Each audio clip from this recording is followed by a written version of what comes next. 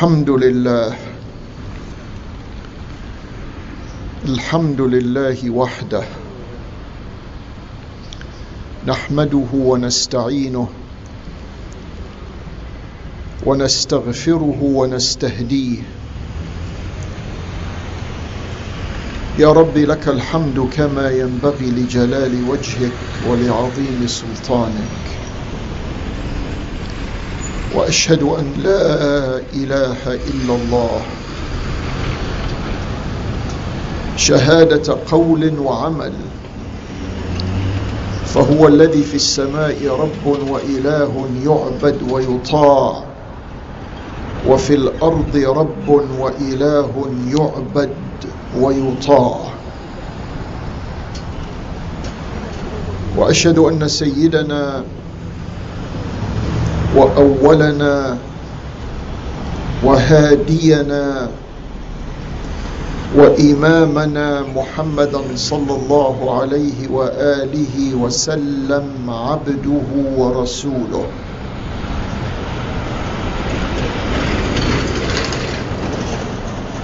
وما كان لمؤمن ولا مؤمنة إذا قضى الله ورسوله أمرا أن يكون لهم الخيرة من أمرهم، ومن يعص الله ورسوله فقد ضل ضلالا بعيدا. أما بعد, dear committed Muslims, أيها المؤمنون,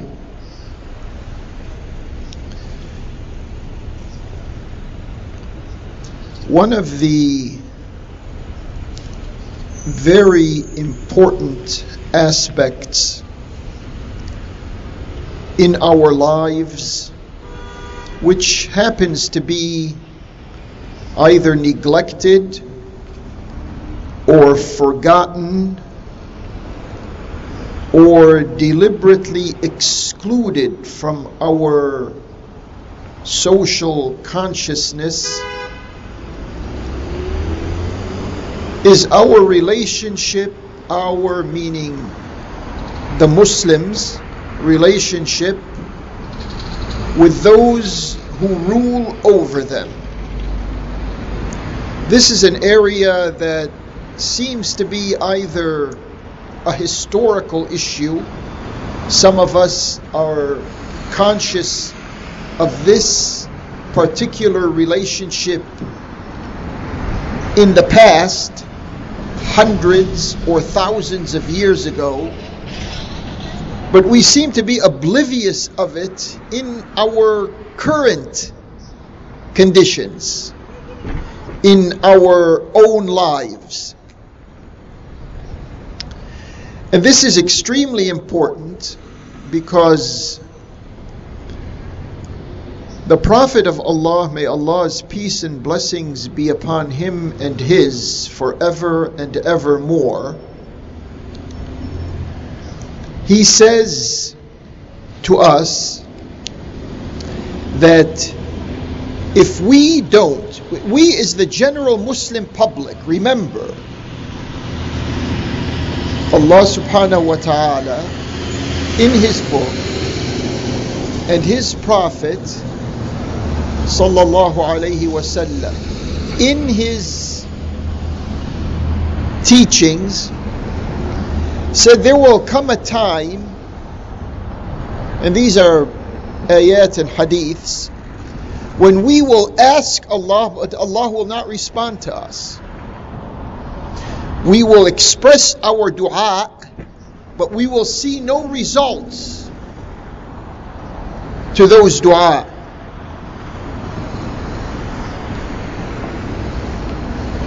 أو لتدعنه فلا يستجيب لكم,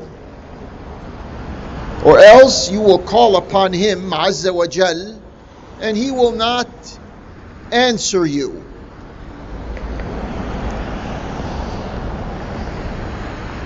An ayah in the Quran says, this ayah is in Surah Hud 115, وَلَا تَرْكَنُوا إِلَى الَّذِينَ ظَلَمُوا. Don't feel cozy with those who are offenders, violators of justice, oppressors. Don't feel comfortable with them. وَلَا تَرْكَنُوا إِلَى الَّذِينَ ظَلَمُوا. The way our history developed is that early on, after the 40 years of Islamic governance, what happened after that is we began to see two classes in our society. They're not supposed to be two classes, but that's the way our history has it. One of them is the ruling class, and the other one is the scholarly class. This was never supposed to happen, because if we were living our Islamic standards, honoring our Islamic commitments, the ruling class would have been the scholarly class, and this class of scholars would have been the class of rulers. There wouldn't have been this dichotomy that we are still living with. And there's a hadith from Allah's Prophet that once a person dies, there are three sources, three inputs for ongoing rewards. One of them is وَعِلْمٌ يُنْتَفَعُ بِهِ, which means you leave behind, if you were a scholar, if you're a person of knowledge, you're a person of information, pertinent information, if that is passed on after you pass away, then that is a continuous revenue into your investment in al-akhirah. The Prophet of Allah, may Allah's peace and blessings be upon him, says, "Unsur akhaka zaliman aw mazluma." Come to the assistance of your brother, whether he is a zalim or he is a mazloom, whether he is responsible for oppression or whether he is a recipient of oppression. Now everyone understands if someone is oppressed, you come and support him. But how do you support someone who's an oppressor? And so they asked, people who were listening asked, "O Prophet of Allah, we understand. If someone is being mistreated, okay, we help them out or help him out. But if someone is mistreating, what does help here mean?" He says, the Prophet answered, "You bar him from his dhulm." So when you follow these types of ayat and these types of hadiths, that means Allah Azza wa Jal and His Prophet of eternal blessings and mercy, they expect us, we the Muslims, to be invested with the power to check the wrongdoings of our decision makers. This is a very serious responsibility that we seem to be neglecting. Granted, among us there are munafiqun. That's in the nature of society. That's probably also in human nature itself. وَمِنَ النَّاسِ مَنْ يَقُولُ آمَنَّا بِاللَّهِ وَبِالْيَوْمِ الْآخِرِ وَمَا هُمْ بِمُؤْمِنِينَ يُخَادِعُونَ اللَّهَ وَالَّذِينَ آمَنُوا وَمَا يَخْدَعُونَ إِلَّا أَنفُسَهُمْ وَمَا يَشْعُرُونَ. في قلوبهم مرض فزادهم الله مرضا ولهم عذاب أليم بما كانوا يكذبون. There is, and the ayat go on. This is at the beginning of Surah Al-Baqarah. Okay, we are healthy Muslims, healthy in our spirits, and healthy in our thoughts. We can tolerate if we are in a healthy relationship with Allah, Tabarakat Hikmatuh. We should be able to deal with these types of, they say they are with us, but in fact and indeed they are against us. Should be as healthy enough as to deal with these types of individuals. But what happens? Why do we have our quote unquote ulama? Why do we have them incapable of dealing with our rulers? Why can't they have enough courage to point out any ruler who is contrary to Allah and His Prophet? We can't expect the rulers themselves to check themselves. There has to be others who will fill in this void, and these others are supposed to be the scholars. This is a very defensive position that Muslims put themselves in, because the scholars themselves have to be the rulers. We can't live with this dichotomy, with this schizophrenia anymore. So it's the responsibility of these ulama not only to point out the tyranny of those who are misruling, but it is also their responsibility to assume that position. In Islam, we don't have a clergy class. And I'm not talking about cultural Islam here and there. I'm talking about the way we understand Allah and His Prophet, the way they should be understood. Think for a moment. Was the Prophet himself a clergyman? Did the Prophet himself belong to a clergy class? Have you ever given it a thought? If you did, you'd obviously know that that wasn't the case. There were no clergymen, and there was no clergy class.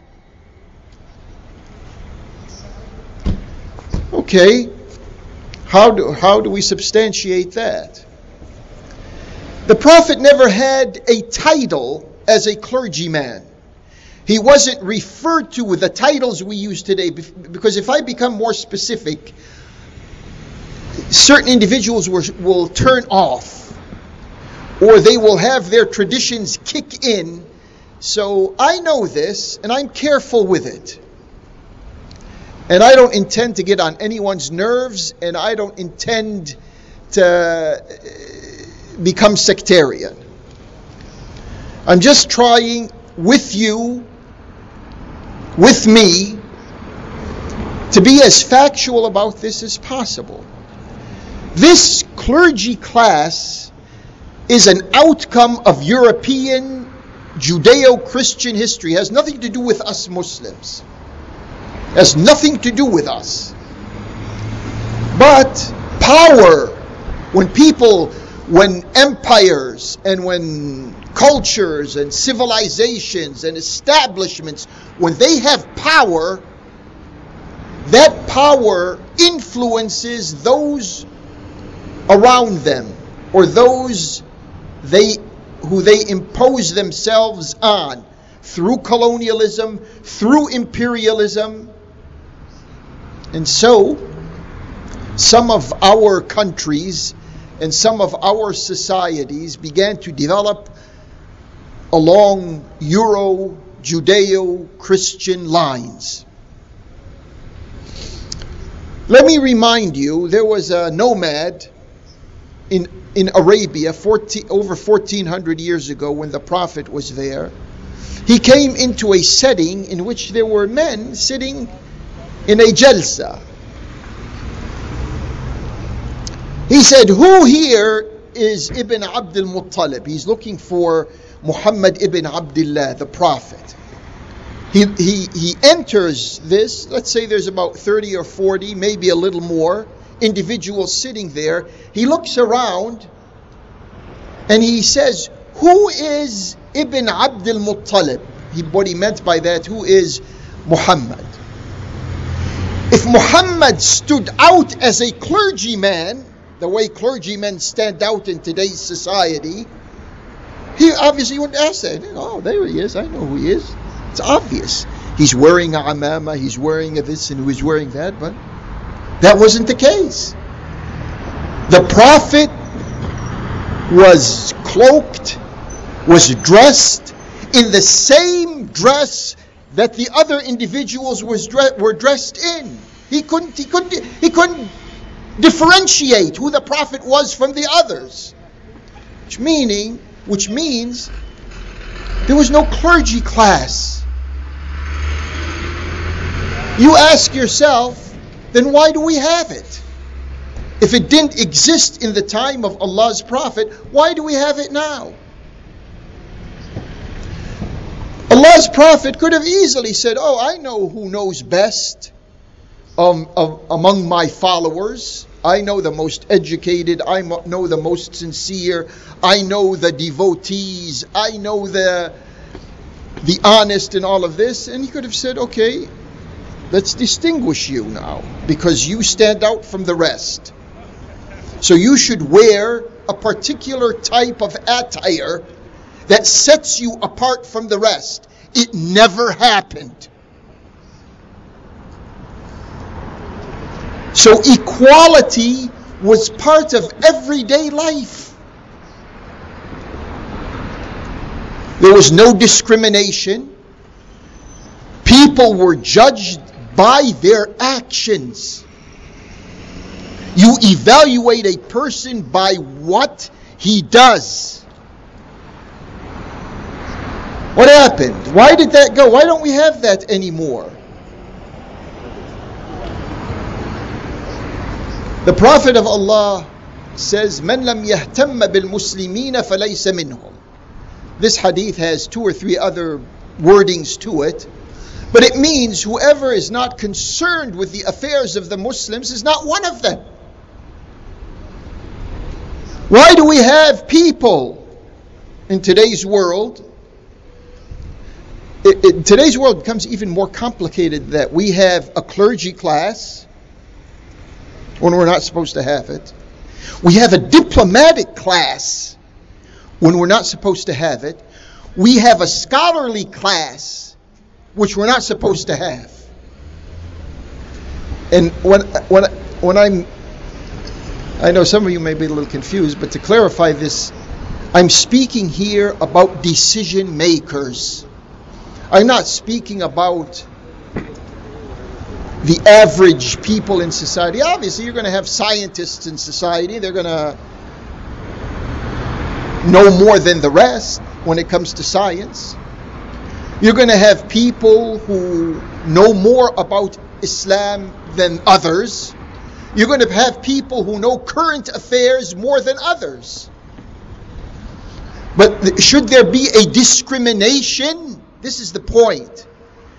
If that is the case, and it is the case, should there be a discrimination because of it? And the answer is no.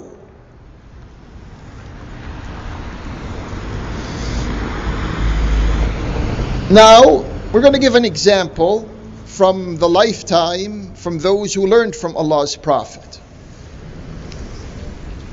The second successor in the decision-making process to Allah's Prophet was Umar.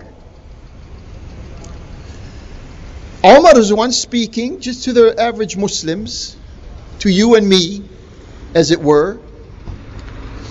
And he said something wrong.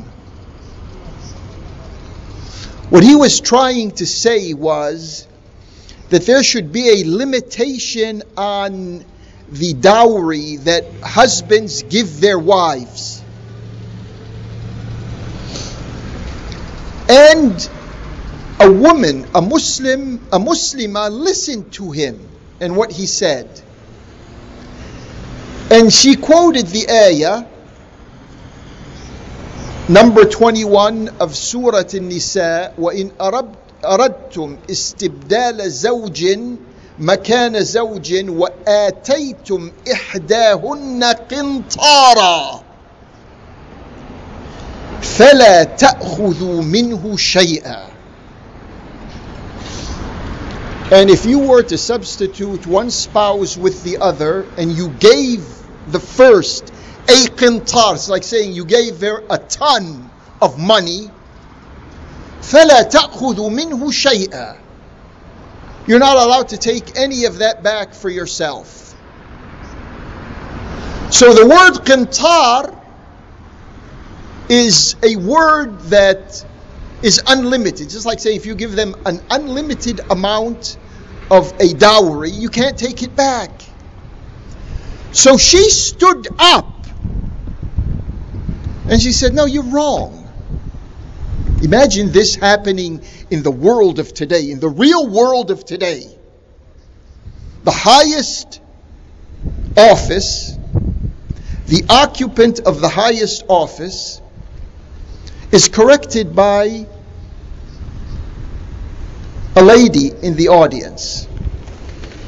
What did he say? First of all, he didn't have any guards around. I want to remind you of this because it's very important. Today's rulers, they survive because they have guards. Those rulers died because they didn't have any guards. There's a big difference here. Look at the Arabian Peninsula. I can't help it but remind you, look at the Arabian Peninsula. So what did he say after a woman corrected him? You get upset? Get nervous? They say throw her in prison? They say sit down? Take the mic away from her? There are no mics in those days, but in today's world, no. What did he say? أخطأ عمر وأصابت امرأة. Umar made a mistake. And a woman is right. You tell me, do we have these types of rulers? A ruler on his way out, in his last year, he said,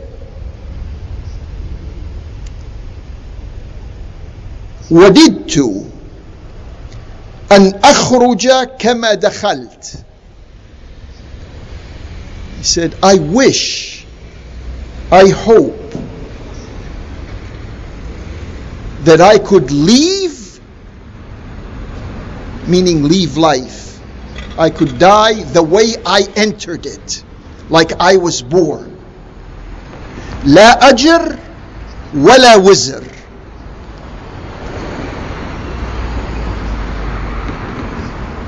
No reward and no penalty. That's how we were born.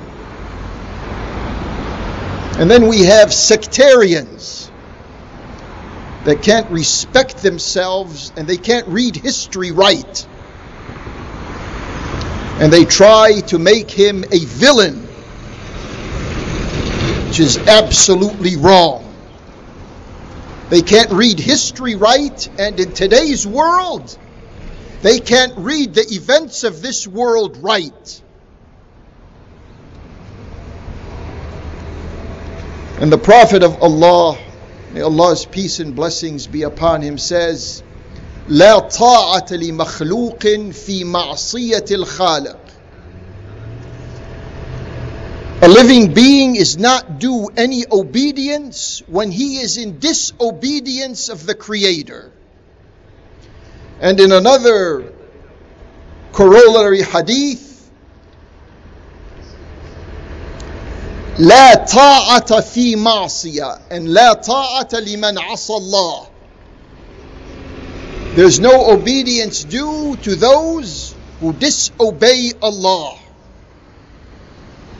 How many rulers we have today who are disobeying Allah, and how many Muslims we have in our world who are obeying those rulers and by extension disobeying Allah. أقول قولي هذا وأستغفر الله لي ولكم ادعوه سبحانه وأنتم على يقين بالإجابة وتوبوا إلى الله غافر الذنب وقابل التوب شديد العقاب وإليه المصير.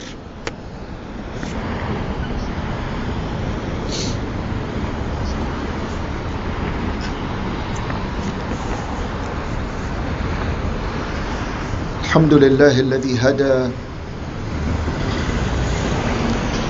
وصلى الله وسلم على سيدنا المصطفى وعلى آله وصحبه أولي النهى وأولي التقى.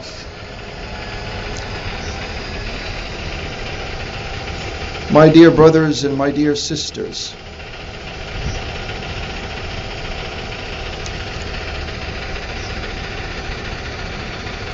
now we'll take a look at what everyone does not want us to take a look at. And those are the crimes of our rulers.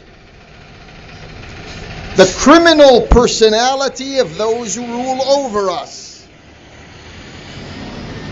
And I want your attention focused on the Arabian Peninsula.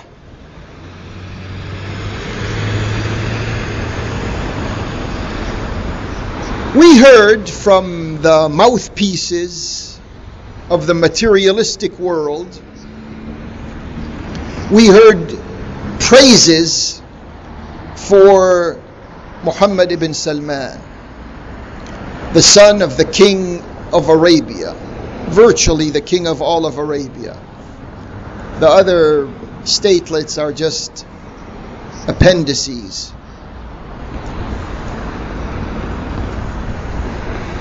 One of the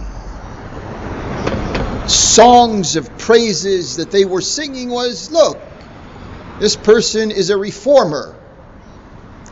He is giving women their rights. Look, they're beginning to attend certain celebrations and certain parties and certain exhibitions. They're beginning to drive cars and obtain driver's licenses and all of this. That's what you hear from the world that supports him. What you don't hear are women, women who have this imposed Saudi citizenship on them, who are locked up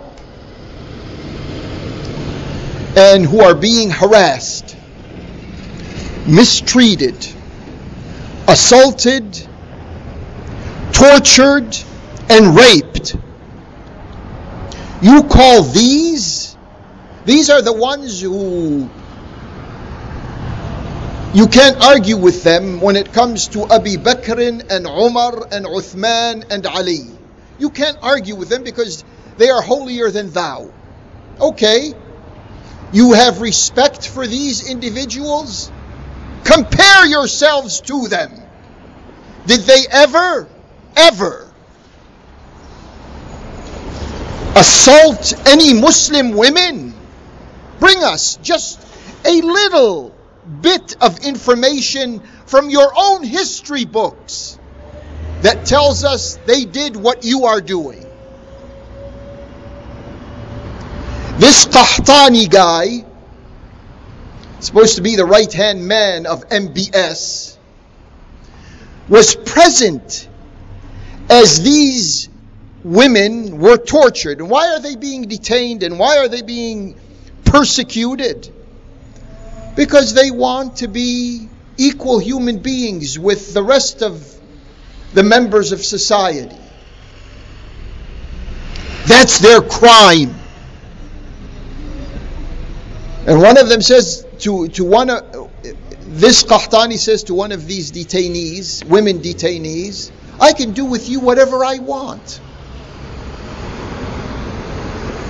I can assault you, I can beat you, I can rape you, and then I can cause you to disappear in acid. You don't hear that. You don't hear it from the supporters of MBS. Obviously, they want to protect him. And you don't hear it from Muslims. You don't hear it from ulama. You don't hear it from those who are supposed to be speaking for Allah and His Prophet. Why? Ask yourself, why? Only a few voices here and there, that's it. That's what you're going to see. That's what you're going to hear. A few voices. In a population of 2 billion Muslims, you're only going to hear this from a few voices? It caused the governments that support MBS, who are playing enemy and friend at the same time, it caused them to be alarmed. Because this is crazy. What he is doing is not within the behavior of average human beings. What does the Saudi government do right now? It tells the Syrians who are living there in its country, in the country that they have colonized, it tells them, bring down your Syrian opposition banners. They have shops, they have homes, they have whatever, and they had foisted on them their flags, which wasn't the flag of the Syrian Arab Republic. It tells them, now you have to bring those down. If you want to put a flag, you have to put the flag of the Syrian Arab Republic. Seems like this is the introduction of reopening the Saudi embassy in Damascus. And we ask these Muslims who sold themselves to the Saudis, and we don't ask the average person, because the average person is a victim of misinformation, but we ask those who supposed to know better, their ulama, Syrian ulama, Arabian ulama. What do you say about this now? Explain this to us.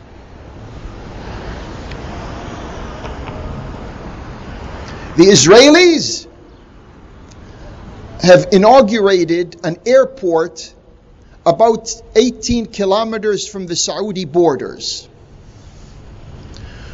When this happens, all the Muslims should know about it. But why is it one of these news items that very few people know about? And why aren't the ulama reverberating with this information in their khutbahs on Friday all over the world? Because this is a harbinger of things to come. And we don't want to react. Every time something happens, we react to it. This is the fact of the matter. This is the real world. This is what's happening. And then we say we are brothers of each other. Muslims, every Muslim tells you, إِنَّمَا الْمُؤْمِنُونَ إِخْوَةً. If we are brothers of each other, why is it that these rulers in the Imarat, remember the rulers, poor people, they're not saying this type of thing. The rulers, they are saying that the boycott and the sanctions and all of these policies that they set in motion against Qatar are going to continue throughout all of the year 2019. That's a statement that stabs brotherhood in the back. But no one speaks about it. Why? Where is everyone? And then we have Qatar itself. Some people think just because we are trying to present information and the facts as they are, that we are there taking side for or against. No, no, no. Our side is always with al-haq. Qatar has just increased the taxes on, this is what they called it in the news items, on their spirits or alcoholic beverages. 100%. A Muslim country has alcoholic beverages in it to the extent that the government is going to double the tax on it. Where does this fit into anyone's Islamic mind? Then we have this United Arab Emirates sentencing one human rights activist to 10 years in prison just because he's speaking against the violations of rights in that statelet. 10 years in prison. Compare that with أخطأ عمر وأصابت امرأة. Do the comparison. And the Bahraini government, call it government just because they call it government, sentences one of its human rights activists to 5 years in prison, and the only thing he did was get on social media, just like his counterpart in the UAE, and speak about human rights violations in the country. You put him in jail for 5 years, and the Muslims are silent about this all over the place, playing politics with it, playing diplomacy with it. What are they doing?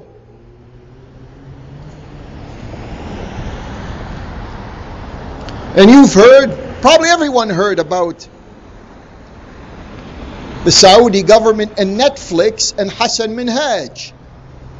A comedian on Netflix presents a parody, a comic presentation about the violations of Saudi Arabia and its position in its imposed war on Yemen. And what happened to freedom? Freedom of expression. Comedy, brothers and sisters. This is a comedy. Jokes. They can't tolerate it. They came down on Netflix because they have the money. And now Netflix tells him, goodbye. Goodbye. See you later. MBS expresses himself and says that Islamic extremism is a problem of the Muslims. It's an in-house problem. It's an internal problem of the Muslims. And we can only surmount that problem with the help of Western democracies. This is Hami al-Haramain al-Sharifain. This is the future king, supposed to be, of that Arabian regime.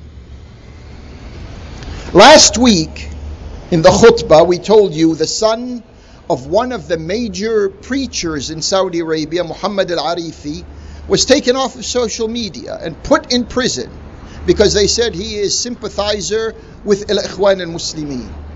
Well, for your information, this week they took his father out also. They're one of their major preachers who has 20 million followers on Twitter. What do you say? What do you do? Supposed to look the other way as if nothing has happened. And he's the one, this same person, he's the one who said in 2013, 5 or 6 years ago, he was breaking good news to his followers that Bashar, the president of Syria, is on his way out. Now, what does he say? He's silent He told many Muslims to go and fight inside of Syria. In the meantime, he himself was going to Europe, he was going to Turkey, he was having a good time. Dhulm catches up with its perpetrators. And this is what we see unfolding in front of our own eyes.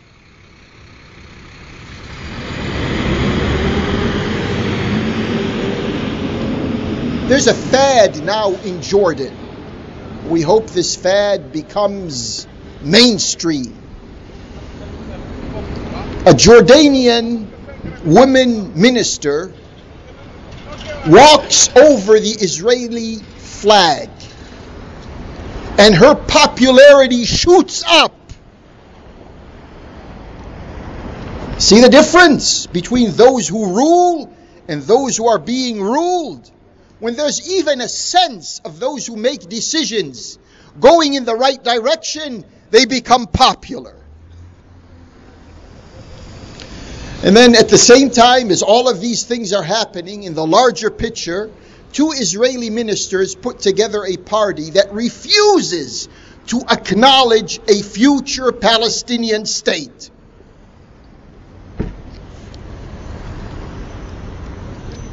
The United States and the Israelis, the US officials and the Israeli officials,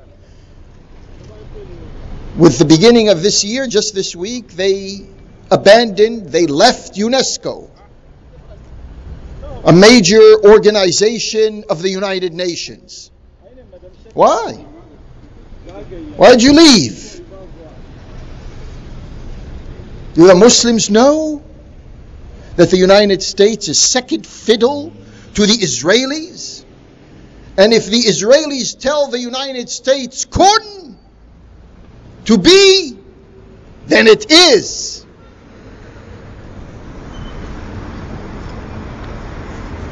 A new law in Jerusalem now, they're trying to put it in effect, and that is, they don't want the Muslims to express their call to prayer over microphones. In Al-Quds, take the microphones out of these masajid.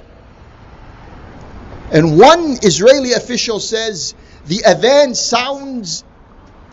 voice of the mu'adhin sounds like a wild pig. Adhan is like wild pigs screaming.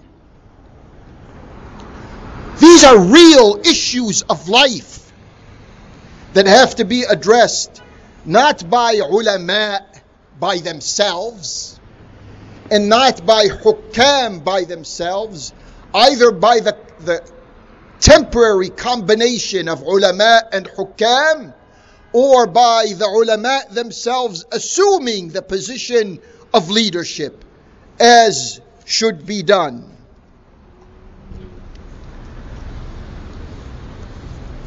I think we will conclude this khutbah with that and ask of you to think,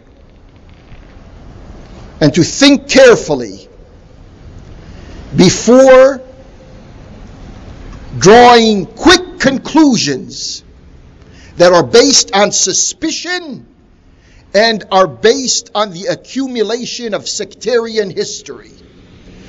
اللهم أرنا الحق حقا وارزقنا اتباعه وأرنا الباطل باطلا وارزقنا اجتنابه ولا تجعله ملتبسا علينا واجعلنا للمتقين إماما ربنا لا تؤاخذنا إن نسينا أو أخطأنا ربنا ولا تحمل علينا إصرا كما حملته على الذين من قبلنا ربنا ولا تحملنا ما لا طاقة لنا به واعف عنا واغفر لنا وارحمنا أنت مولانا فانصرنا على القوم الكافرين إن الله وملائكته يصلون على النبي يا أيها الذين آمنوا صلوا عليه وسلموا تسليما. اللهم صل على محمد وآل محمد. اللهم بارك على محمد وآل محمد كما صليت وباركت على إبراهيم وآل إبراهيم في العالمين إنك حميد مجيد. بسم الله الرحمن الرحيم. والعصر إن الإنسان لفي خسر إلا الذين آمنوا وعملوا الصالحات وتواصوا بالحق وتواصوا بالصبر. ومن أظلم ممن منع مساجد الله أن يذكر فيها اسمه وسعى في خرابها أولئك ما كان لهم أن يدخلوها إلا خائفين لهم في الدنيا خزي ولهم في الآخرة عذاب عظيم. إن الله يأمر بالعدل والإحسان وإيتاء ذي القربى وينهى عن الفحشاء والمنكر والبغي يعظكم لعلكم تذكرون. ولذكر الله أكبر والله يعلم ما تصنعون. وأقم الصلاة وأرحنا بها.